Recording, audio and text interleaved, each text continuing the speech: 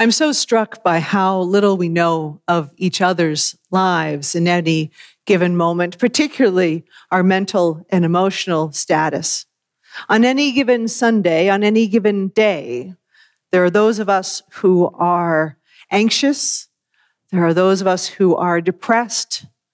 There are those of us who are feeling entirely socially insecure as a result of what's been going on in our brains and are not sure how to relate to anybody.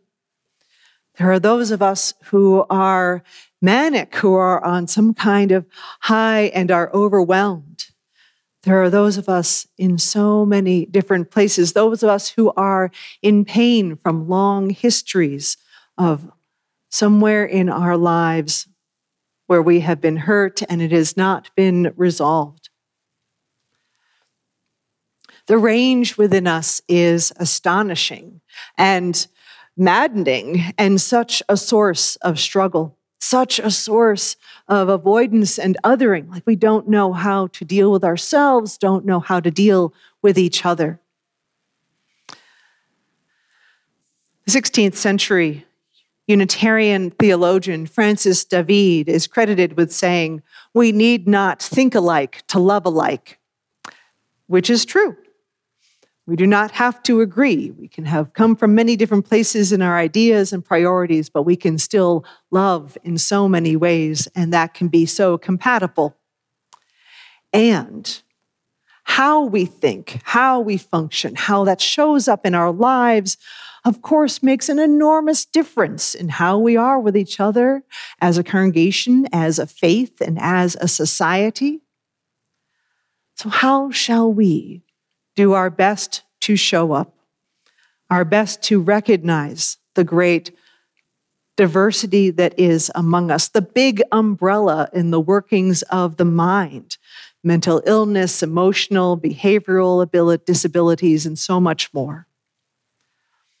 My main source for opening this conversation, and this is truly a high-level opening conversation, is the recent neurodivergence series offered by the Unitarian Universalist Association over the past 9 months. The very first one that was offered was Neurodivergence 101, and that is something that can be looked at. It's available on the UUA site to anybody. And the main speaker for this is the Reverend Heather Petit, who is an aspirant for ministry, and they describe themselves as someone who graduated from Lancaster Theological Seminary recently, interned at the Unitarian Universalist Society in Mill Creek, Delaware. Heather is white, queer, genderqueer, multiply disabled, and multiply neurodivergent. And from this conversation, they define some of this. Neurodivergence is any kind of brain-based difference, something inherent that we are born with, or something that is acquired later, such as depression, traumatic brain injury, long COVID, processing disorders. These things can be functionally diagnosable. Our language keeps evolving, but that's where it is at this point. Neurodiversity when people of diverse neurotypes, including neurotypical, are all in one space. That we are encountering the full range of how our human minds work. Those of us who have illness or disability, and those of us who do not. A diagnosis, in order to be kind of in that diversity conversation, is not required. We really listen to people as they self-identify and understand themselves. But it can be useful for some folks to have the diagnostic, the medical label. As they evolve in this conversation, people are also claiming and converting some of these what can be historically such negative labels into something positive, something that's claiming, saying, yes, I have this, and yes, this is a result, and yes, I am proud of all that I am.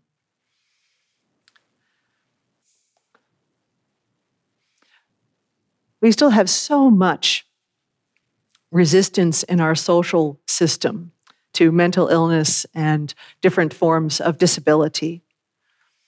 The author of the story, I appreciate how they're so grateful for the parity in Massachusetts for healthcare, that mental illness will receive benefits as well as those who receive benefits for surgical illness.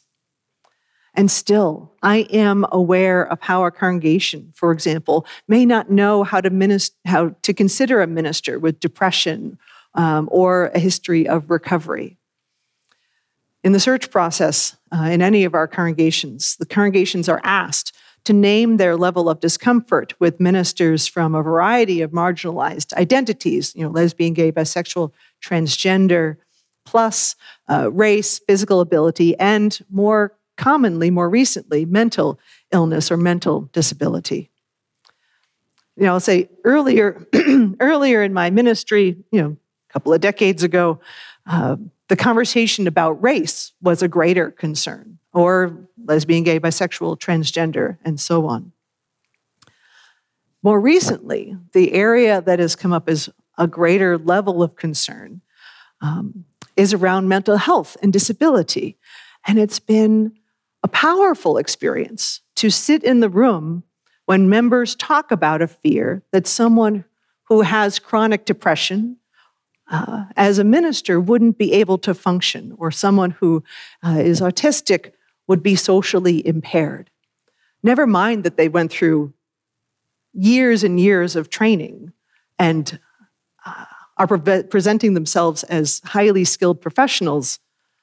That seems to be less important than this other part of them. And that's just one example. That's just one kind of instance of how we are all struggling. And I'll offer that in recent years, I've really heard more and more of friends and neighbors and colleagues and advocates calling all of us to do better, to learn more, to be more thoughtful and mindful, and how can we be more inclusive? And I will include myself as someone who needs to do better. Certainly my professional and personal life includes people of all across the board in the big umbrella of neurodiversity. But it's not my direct experience. I'm not someone who has that neurodivergence aspect. I fall into the neurotypical, the most days high executive function, most days, but also, with a certain degree of shyness and social awkwardness and conflict avoidance, nothing outside of the range of, gosh, I'm going to get through the day. The range of how we are, our neurodiversity is so vast, and so much harm comes from our ignorance and our fear and learned social awkwardness about not knowing how to relate to someone who seems different. There is so much injustice built into our social systems of denying access, dismissing needs and requests, and making accommodation expensive for those with limited resources. Working toward a more equitable and inclusive world is a moral, ethical, and theological obligation. As a religious body, we are not obliged to comply with the ADA. We're not legally on the hook for ADA compliance, but it's the right thing to do because we honor inherent worth and dignity of every person. We honor and value having a diverse society, diversity in so many ways, and we are trying to create a beloved community, one that is more just, more fair, and filled with more compassion, that we might all grow into the people that we can be. This is our task and our charge. We are trying to create a place of welcome and affirmation, and to do this in respect to the range, the diversity among us, to do this as a place of trust. We welcome folks, and part of that first effort of trust is to get to know what people need. It's not about the diagnosis, it's about asking about accommodations rather than asking about a label. Heather Petit talks about how trust doesn't necessarily have to be about safety. It doesn't have to be perfect to be trustworthy. But it does have to be willing to repair. We're always going to make mistakes. We're always going to screw up. We're always going to be socially awkward. We're always not going to know in some way, shape, or form how to ask a question. Always. I promise we're never going to get to a place of perfection. Just, we got to let that go.